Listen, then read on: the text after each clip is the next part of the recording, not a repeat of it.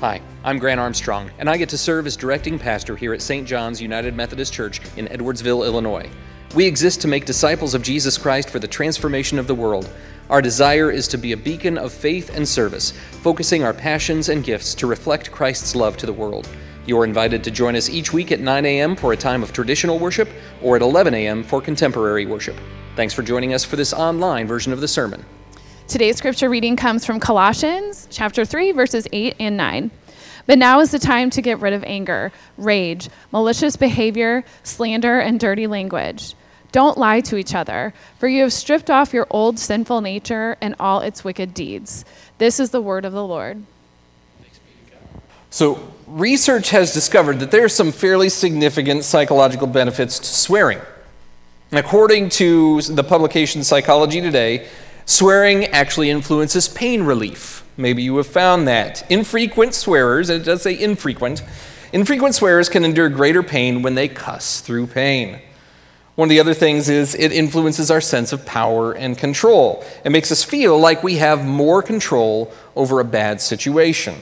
Swearing can be a way of achieving nonviolent retribution. If we're in a situation where we're upset with somebody, it's a way to get back at people without causing physical injury. Sometimes it's incorporated in humor. As movies have shown us, people often find swearing absolutely hilarious. It's something to do with our our peer and social bonding. It signifies comfort with a certain group. Maybe it has something to do with our vulnerability around people. It's a form of self-expression, of course, where it shows an emphasis of something that's very important to us, maybe adding some punch to our speech. And there is some influence in our health. When it's done sparingly, swearing can increase circulation, elevate endorphins, and create a sense of calm. Now, of course, you can accomplish many of these things in countless different ways, but what the heck, right? Let's be real, though. Babies experience relief by doing very natural things in their diapers all the time. At a certain point, however, you don't especially want to hang out with that particular byproduct, and if you can help it, you change it or you move on. The scripture doesn't spend a lot of time condemning swearing. And for a couple of reasons, I'm not going to spend time doing that this morning either. But there is in Scripture some fairly vulgar stories meant to be intentionally humorous or even gross for the purpose of embarrassing the adversaries of God or the adversaries of God's people. If you've spent any time with the story of Elijah, the prophet Elijah from the Old Testament, when he's doing battle with the prophets of Baal, the time is spent with Elijah taunting these other priests when their impotent God is failing to show up in any notable ways. And one option that Elijah gives is that maybe Baal is relieving himself, which is what super proper scripture translators put in the Bible in place of a likely more insulting euphemism that are not quite as acceptable in mixed company and or sermons. And still, cursing and swearing can reveal through our words some things that are happening inside of us. What comes out of our mouths function as diagnostics for what's in our hearts, right? So how do our words that we speak reflect and reveal what's inside of us? We're going to take a look, and we're going to start with a little nuance. Scripture often draws a line between what is considered cursing and what is considered foul language, and so that's where we'll start. And that leads to our first lesson from this morning's passage. Cursing connects with idolatry and condemnation, even if we don't mean to. Cursing connects with idolatry and condemnation, even if we don't mean to. In a literal sense, cursing can mean putting a hex or some sort of spell on someone. I've been down to New Orleans several times, and I've seen a lot of practitioners of voodoo. Some people actually practice that as part of their folk religion, and others do it because it is especially lucrative at certain times of year. And either way, these folks are playing with a dark power that is not of God. And we may not think much of it, but it's really nothing to trifle with. These powers have been around for a long time, and they're rarely powers of mercy and grace. The Old Testament really deals with this, especially in contrast to the ethic and the type of community that God is trying to build of the freed Hebrew people in Deuteronomy chapter 18. It says, "When you arrive in the land the Lord your God is giving you, be careful not to imitate the detestable customs of the nations living there. For example, never sacrifice your son or daughter as a burnt offering. And do not let your people practice fortune-telling or sorcery, or allow them to interpret omens, or engage in witchcraft, or cast spells, or function as mediums or psychics, or call forth the spirits of the dead. Anyone who does these things is an object of horror and disgust to the Lord. It's because the other nations have done these things that the Lord your God will drive them out ahead of you. In essence, God is telling the Hebrew people that he liberated from the powers that were enslaving and abusing them to avoid falling back into the trap of powers that were enslaving and abusing them. Fortune tellers, other practitioners of regional pagan religions, did not represent the God who freed the Hebrew people from slavery in Egypt. And God did not want the people to forget who had truly set them free from slavery, the God who provided for them. It wouldn't be good for them because ultimately these powers will run out of mercy or prove themselves false and powerless, maybe even demonic, and I believe in that enough to know that it's nothing to mess with. In any case, it would end up being unhelpful and potentially dangerous. Parts of those practices involved invoking spirits of the dead, or calling hexes, otherwise known as curses, upon people. And God was moving to establish an ethic where the chosen people would bless and not curse those who were even their enemies. These things would not mingle well together. And along with that usage, cursing in the scriptural context is also seen as condemnation. In James chapter 4, he writes, "Don't speak evil against each other, dear brothers and sisters. If you criticize each other and condemn each other, then you're criticizing and condemning God's law. But you're not a judge who can decide whether the law is right or wrong. Your job is to obey it. God alone, who made the law, can rightly judge among us. He alone has the power to save or to destroy. So what right do you have to condemn your neighbor?" If we're condemning someone or even telling something to go to hell, we as Christian people are exercising an authority given to us by God to bind things on earth that will eventually be ratified in eternity. When I pound my thumb with a hammer, I don't really mean that I want that hammer to burn eternally in a lake of fire. Maybe for a moment I do, but it's not our role to condemn people.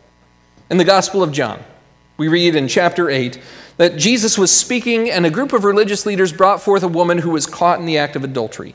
And they put Jesus into a trap. They imagined that he was going to be trapped by this because they said, based on our law, this woman is going to be stoned to death. But based on the Roman law, we don't have the right to do that. Jesus, what do you say? And so Jesus saw this woman and the religious leaders before him. And what he did was he kind of stooped down and he started etching into the dust, etching into the ground. And then he stood up and said, "Let the one among you who is without sin be the first to cast a stone." And then he stooped down and started etching in the ground again. And with that, Scripture tells us, from the oldest to the youngest, people started just dropping their stones and walking away. And eventually Jesus looked up at the woman and said, "Do none of your accusers remain?" And she said, "Not one, sir." He said, "Neither do I condemn you. Go and sin no more." It's believed that Jesus was probably writing accusations or maybe even commandments in the dust to remind that crowd gathered in anger that they could very likely find themselves on the receiving end of a death by stoning as well. And he was bringing their need for repentance into their awareness, and without condemning them, he was very clearly correcting them. If we take a minute to let Jesus remind us of some of the junk that goes on in our own lives, we know we don't have room to condemn. And our language will reflect that.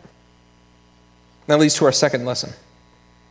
Coarse words reveal places where we've disinvited God. Coarse words reveal places where we've disinvited God. This deals more with what we often call four-letter words. These are the words that you weren't able to say on television.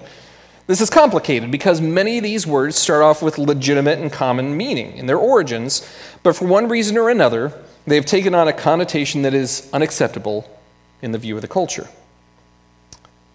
The words were not, by their very nature, inherently off limits, but there was something that was off limits as determined by the context. And that can be true even when we use substitute words, like when we're gosh darning things to heck. You know, if there's something in our heart that is wrong, it's not just the technicality of the words that are coming out of our hearts. So what do these words say about us? Paul talks about how people of faith who are being made every day more and more imitators of God, there are certain aspects of our lives where we see this happening and ways that we might need to call upon a greater grace. Ephesians chapter 5, Paul writes, "Imitate God, therefore, in everything you do, because you are his dear children. Live a life filled with love, following the example of Christ. He loved us and offered himself as a sacrifice for us, a pleasing aroma to God. Let there be no sexual immorality, impurity, or greed among you. Such sins have no place among God's people. Obscene stories, foolish talk, and coarse jokes, these are not for you. Instead, let there be thankfulness to God." The word we translate here as obscenity is aiskrologia. It basically means abusive language. That is the kind of word we speak without thinking about how it affects other people. It's a thoughtless word, and God is not thoughtless. But if we take it a step further to a literal sense, it means language that is apart, and specifically language that is apart from God. So when we use coarse language like this, the quick superficial diagnostic is this: that's a place where we've either not invited God into our lives, or a place where maybe we've actively disinvited God from our lives. We're either accidentally leaving God out of that thing or subject, or we're willfully hoping God steers clear of that quadrant in our lives.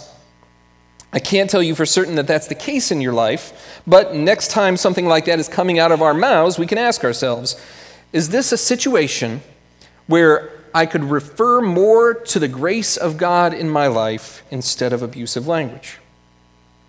Sometimes we release our frustration in anger instead of in trust. We may have distress and control issues that we need to release. Maybe it's a tantrum. Maybe it's grief. Regardless, it shows that we might need to get God more involved in those places in our lives. It's not about shaming people into not cussing. It's about intentionally reflecting on what's going on in our hearts and what our words can convey. So what do we fill our hearts and our mouths with instead? What takes the place of some of the cursing or the abusive language? And that leads to our third lesson. Our holy thoughts, prayers, and praise open up those pockets of separation in our lives. Holy thoughts, prayers, and praise open up those pockets of separation. There are times when coming up with the right words in a given situation can be really difficult. I've seen that very well portrayed by Tom Hanks playing Jimmy Dugan in A League of Their Own. Let's take a look at that. Maybe you've been there. And Jimmy Dugan was not necessarily seeking the Lord's holiness in that instance from A League of Their Own, but he was trying to be disciplined, intentional, and thoughtful with his words. And it takes work, sometimes against some fairly deeply ingrained habits in us. And so sometimes instead of focusing on the negative things that we want to avoid, we set our sights on things that we do desire, things that are more beneficial. What can we make our words do instead? We can rejoice. We can use our words to rejoice. In Philippians chapter 4, the Apostle Paul tells the church, "Always be full of joy in the Lord. I say it again, rejoice. Let everyone see that you are considerate in all you do, and remember the Lord is coming soon." Paul was telling this to a church that was in some turmoil, largely because there was a leadership conflict. And the church was poised, it was in a position where people could pick sides and rip the whole thing apart from the inside. And Paul told them instead to focus on what's worth praising. Focus on what's praiseworthy. In recent months, days, years, I've seen some folks who are courageously battling cancer. It's a nightmare scenario, and even in the best of cases, the prognosis requires some incredible suffering as part of treatment. I get angry at cancer these days. It's not even in my immediate family, but I get cussing angry at cancer these days. And yet, even though there's not a lot to rejoice about, I see families creating hope for their loved ones, despite the circumstances, because hope is a part of healing. It's a part of physical healing, definitely a part of the spiritual and emotional aspect of healing. And we rejoice in those instances, not necessarily because there is something we feel like rejoicing about, because hope is so important. It's the gift given to us by a God who regularly overcomes the impossible. And we rejoice even in that possibility because we need to, because we can. We can use our words to pray. We pray. Paul goes on, don't worry about anything. Instead, pray about everything. Tell God what you need and thank him for all he has done. If you do this, you'll experience God's peace, which is far more wonderful than the human mind can understand. His peace will guard your hearts and minds as you live in Christ Jesus. And because I've tried to make a quicker connection between the words that I don't need to say, the non-Christ-like words in my life, and trying to turn to prayer more quickly, I've tried to learn how to do some, just as I'm going along, prayers. They don't have to be complex. They don't have to be really flowery. It can just be something simple like, God, I am at a loss in this situation. I feel out of control. I don't know what to do. My words are reflecting that. I need you to take control. I need you to take over in this moment because I'm not doing well. And just be able to turn things over in that instance, to be able to let God take that position of power. This all comes when we get to adjust our thoughts and our perspective. Paul continues, dear brothers and sisters, let me say one more thing as I close. Fix your thoughts on what is true and honorable and right, things that are pure, lovely, and admirable. Think about things that are excellent and worthy of praise. When I get upset, or when people get upset around me, I try to help us adjust our perspective. Will the thing that I'm having a meltdown about right now matter in 5 years? Will it even matter in 5 minutes? Will the thing that I'm demeaning somebody over impact eternity at all? We get to focus on eternal things, on things of justice and on things of salvation. We get to be passionate about these things. We don't have to major in minors and let little distractions rob us of our fruitfulness and our relationships. We get to let our minds, our hearts, and our mouths be filled with pure things. In the Beatitudes, Jesus is teaching us some things to help our lives turn right side up, so that the upside down things of this world can be more like the kingdom of God. And one of the things that he tells us in the Beatitudes is, blessed are the pure of heart, for they will see God. Blessed are the pure of heart, for they will see God. When we see God, we experience God's presence in our lives. And when we have God present in our lives, we experience peace. Peaceful hearts produce peaceful words. And that kind of peace is absolutely contagious. Would you pray with me? Lord God, we are thankful for your presence in our lives that brings about peace. God, when we consider the words that we speak, help us to not experience shame, just frustration that we're not getting it right. Help us to see the ways that you desire to be more and more a part of our lives, to give us a new start, to give us new hope, to give us greater peace. And Lord, as we experience more of that, let our words reflect more of that, so that other people can know that you've got kindness, mercy, and grace to offer, that there is forgiveness, that there is blessing to offer, that there is help to be received. God, we thank you that you allow us to be your representatives, that when we speak, people might hear something of you. Help us to do that with great love, because you have loved us so richly first. All this we ask in Jesus' name. Amen.